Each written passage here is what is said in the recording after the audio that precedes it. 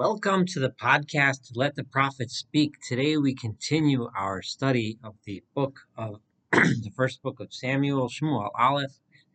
We are in the middle of the third chapter 30, Perek Lamed, and we are up to verse 13. Right now, David and 600 men had left Ziklag after the city was devastated by a raiding party of Amalekites, of Amalekim, and they went into the desert to chase after them in order to retrieve their families who had been taken captive by the Amalekites. Now, of course, David had no idea where in the wilderness to find this nomadic tribe of raiders, and to find them within a vast desert is akin to finding a needle in a haystack, so to speak. But he went to try anyway because he had no choice.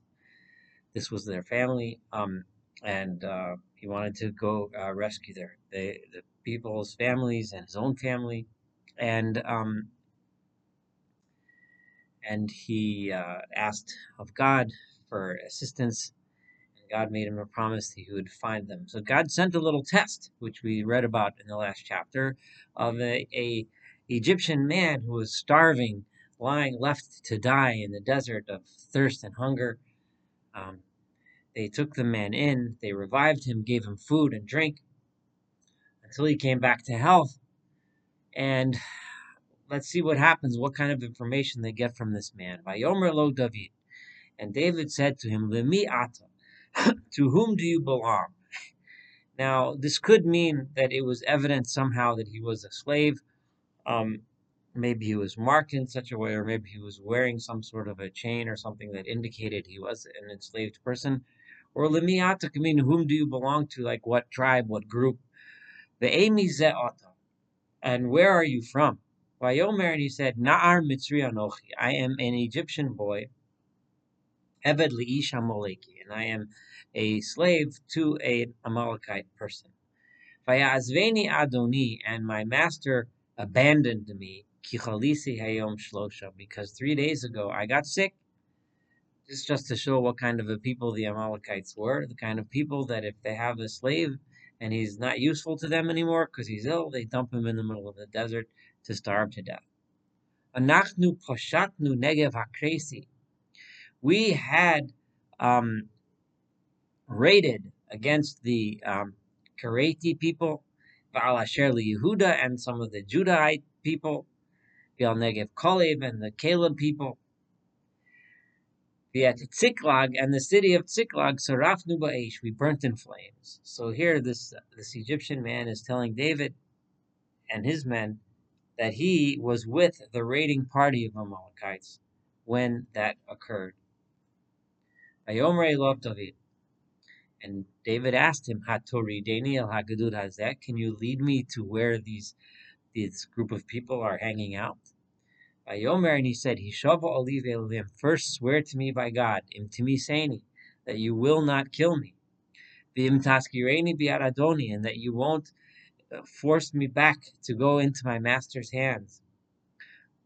Considering what kind of a master this person was and how he treated him, we could certainly understand why he wanted to extract from David that promise that he'd never give him back to his owner. And then I will take you back to that group of raiders, that group of bandits. So he brought him to where they were hiding, and they were scattered all over the ground. In other words, they were literally rolling drunk all over the ground. Ochlim, eating, beshosim, and drinking, bechogim, and partying, bechol hashalol hagadol, with all of the great um, spoils and booty that the Sherlokhu that they had taken Me'eretz Pelishtim from the people, the land of the Philistines, and Me'eretz Yehuda from the land of the Judahites. So while both the Philistines and the people of Judah were engaged in battle, these Amalekites took advantage and raided all these towns, especially as we know the town of Ziklag, where David's people, his families were. Vayakem David, and David struck them down. He came, but with the advantage, of course, of surprise. and of course the advantage that all of them were drunk. Mehaneshef vi'ad ha'erev, from the early morning, Neshef is pre-dawn hours, vi'ad ha'erev, until the evening hours, l'macharasam, of the next day.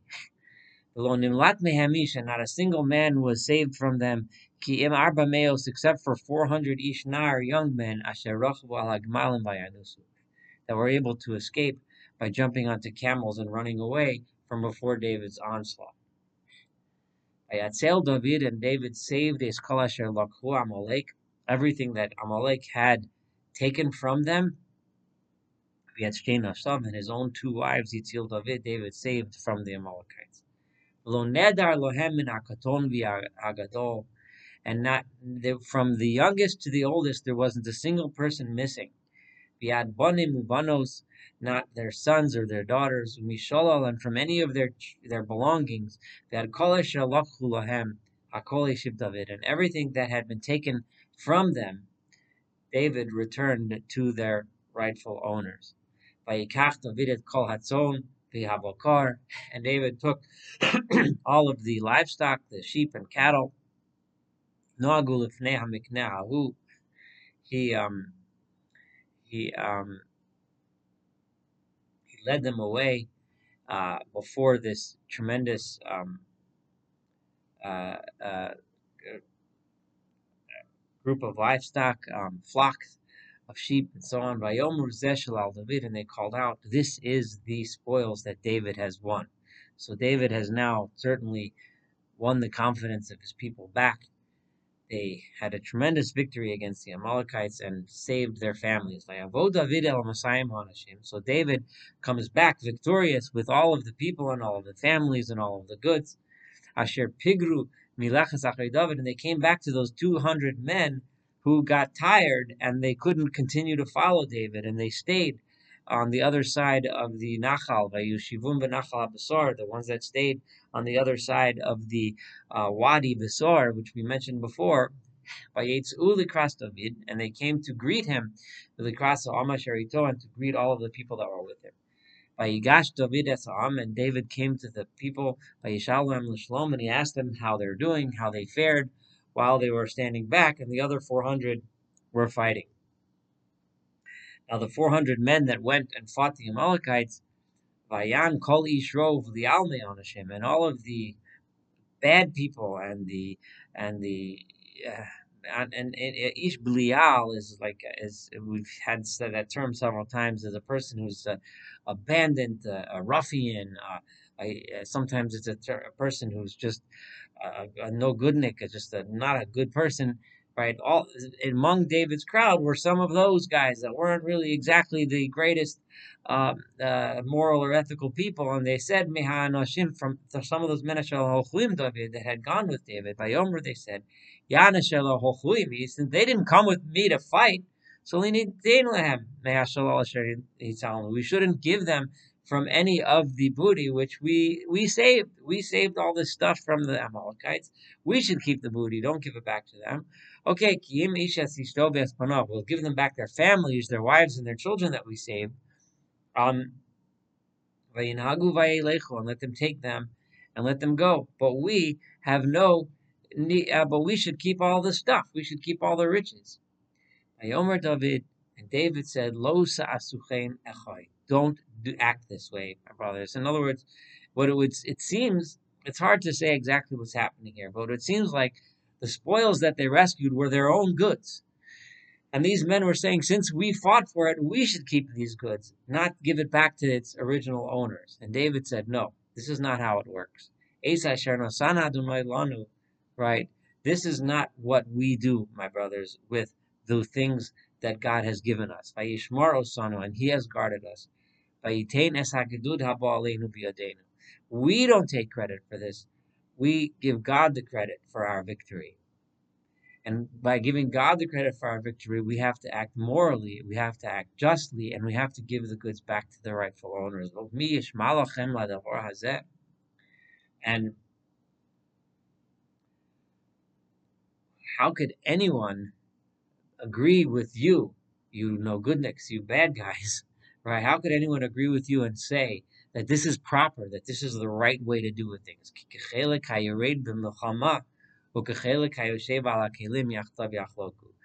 Just like the one who goes to war so gets a portion, so too the people who stay back and guard the things. In other words, they weren't staying back here and doing nothing.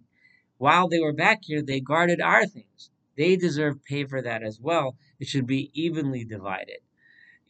So, and this is something which we know, in any war, in any national effort, there's people that go out actual to the battlefield, but there's a tremendous support staff that stays behind that might not be on the battlefield, but they're certainly extremely important and crucial for the victory. And so were these people that were staying behind. They did their part. They deserve to get their portion as well. So give them back their things. That's the right thing to do. Vayehi, and it was Mehayom ha'u from that day and on. Vayesimel l'chol kulu mishpat Yisrael ha'yom hazeh. It became a rule and a lasting rule and a fixed rule for all of Israel until this day. So this is the verses here are speaking about David as if he is the king already, and they're saying, the king David didn't use the term king, but setting a law for all of Israel's history for the future is the kind of thing a king would do, and in this case, a future king would do, and that is that what the people that stay behind deserve to get the benefits of the battle when it's won, as just as much as those that went to fight. Vayavo David al Tziklag. David returned to the town of Tziklag. Vayishalach mehashalol zuknei Yehuda l're'ehu lemar. And he sent some of what had been won to the elders of Yehuda. It would seem like some of this bounty may have been of the things were captured from the others. Remember that the raiders, the Amalekites, didn't only raid Ziklag; they had raided all around. So they had a lot of booty and loot that they had gathered, and they sent it to other elders of other towns in Judah, saying as follows: Here is some blessing from the spoils of the enemies of God. Now note, the Amalekites are being called the enemies of God. They were the enemies of everyone, really. In this case, they were David's enemies for sure. They attacked his town, Ziklag. They were the enemies of the Philistines and the enemies of the Jewish people and the enemies of the other nations that were mentioned before, because they're the enemies of society. The enemies of society, those lawless bandits that make it impossible to develop a society, are considered the enemies of God, further underscoring what we have been saying many times about why the Amalekites were so bad. La'asher b'Beit El, he sent some of the spoils to the people in Beit El. V'lasher b'Ramot Negev, v'lasher b'Yater, in Yatir, v'lasher b'Aroer, he sent it to the people in Aroer, v'lasher b'Sifmot, v'lasher b'Eshtemoa. These are all areas of the people of Yehuda, people of Judah. V'lasher b'Rachol, v'lasher b'Orei ha'Yirach me'Eli, v'lasher b'Orei ha'Keni, to the Canaanites. Those are the descendants of Yisro, of Jethro. They came up several times in the book of Judges and in the book of Samuel. V'lasher b'Charma, v'lasher b'Vorashon, v'lasher b'Atoch. These are all place names. V'lasher b'Chevron, the famous town Hebron. V'l'chol ha'mikomos asher yisalech sham David hu v'anashav. And all the places where David and his men had sought refuge and wandered, David repaid them by giving them something. It's interesting that he mentions Yehuda, that David sought refuge in the lands that were occupied by the tribe of Judah, the tribe of Yehuda. Again, just underscoring the allegiances of the tribe of Yehuda to David, and the other tribes' allegiances more towards Saul, more towards Shaul, who is from the tribe of Binyamin, which is a foreshadowing of the later split that will take place in a few generations between the tribes of Israel and the tribes of Judah. So here you have David repaying all of those that had done him favors in the past. David making sure that everyone gets an equal portion of the bounty. David through doing a favor to a dying man in the desert, managed to find the people who caused them suffering, and freeing the captives and freeing their families. And in the next chapter, we're going to, and all of this is occurring at the same time that Saul is about to encounter the Philistines in um, in a major battle, which is going to be a very important and tragic battle in the story of the king Saul. So David is beginning to act like a king and beginning to build up his allegiances, and Saul is going to go into a very devastating battle, which we will read about in chapter 31. Thank you so much for studying this together. Looking forward for studying chapter 31 and, of course, the entire book of Samuel together.